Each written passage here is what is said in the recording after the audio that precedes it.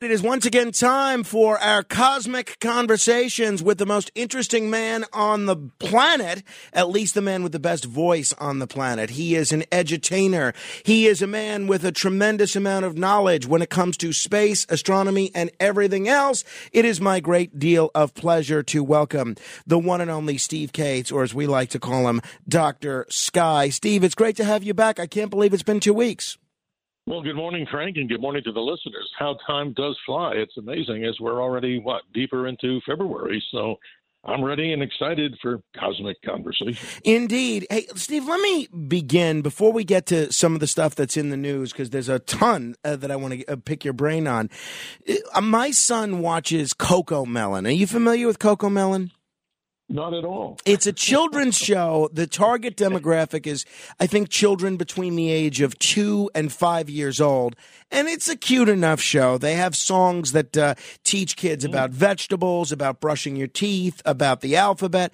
And recently we watched one about the solar system, and it talked about how there are 8 planets in the solar system, and it went through what each of the 8 planets were. And I had to tell my son that was when I was a child, Pluto was also a planet, and there were 9 planets in the solar system. So I told him the next time I spoke to you, I was going to get your take on why Pluto was downgraded, and honestly, if there's any hope of bringing Pluto back.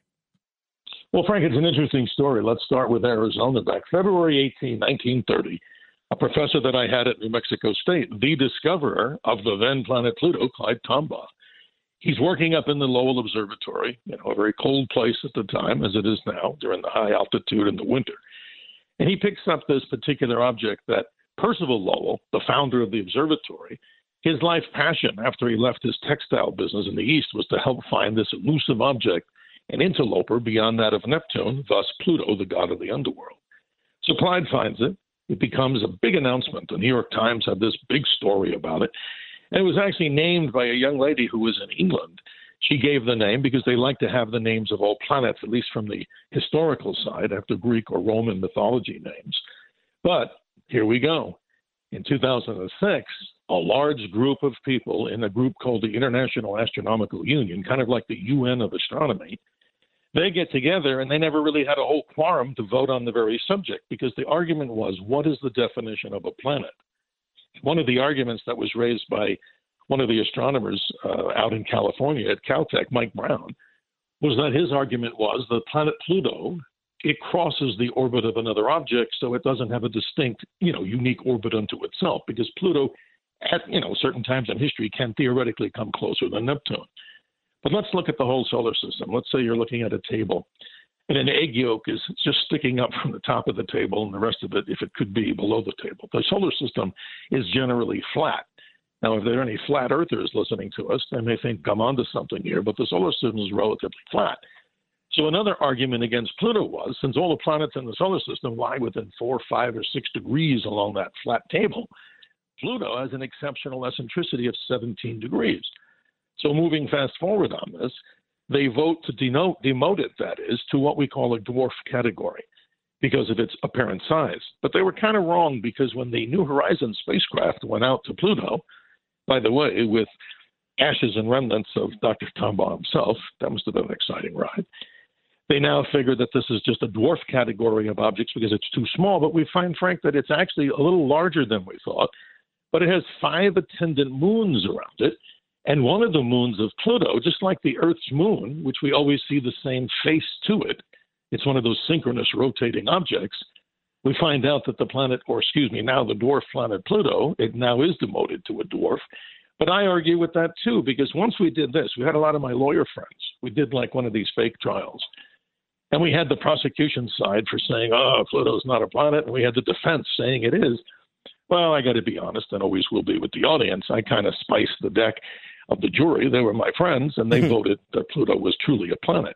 But isn't that interesting? But that's an amazing show, and I'm always honest. I wasn't aware of that show for children. I wish I had watched shows like that. Well, no, I think there is a lot of educational value. I mean, look, don't get me wrong. A lot of the episodes are just teaching the kids how to sing "Wheels on the Bus" and things of that nature, and what shapes are. But I thought that was an interesting show.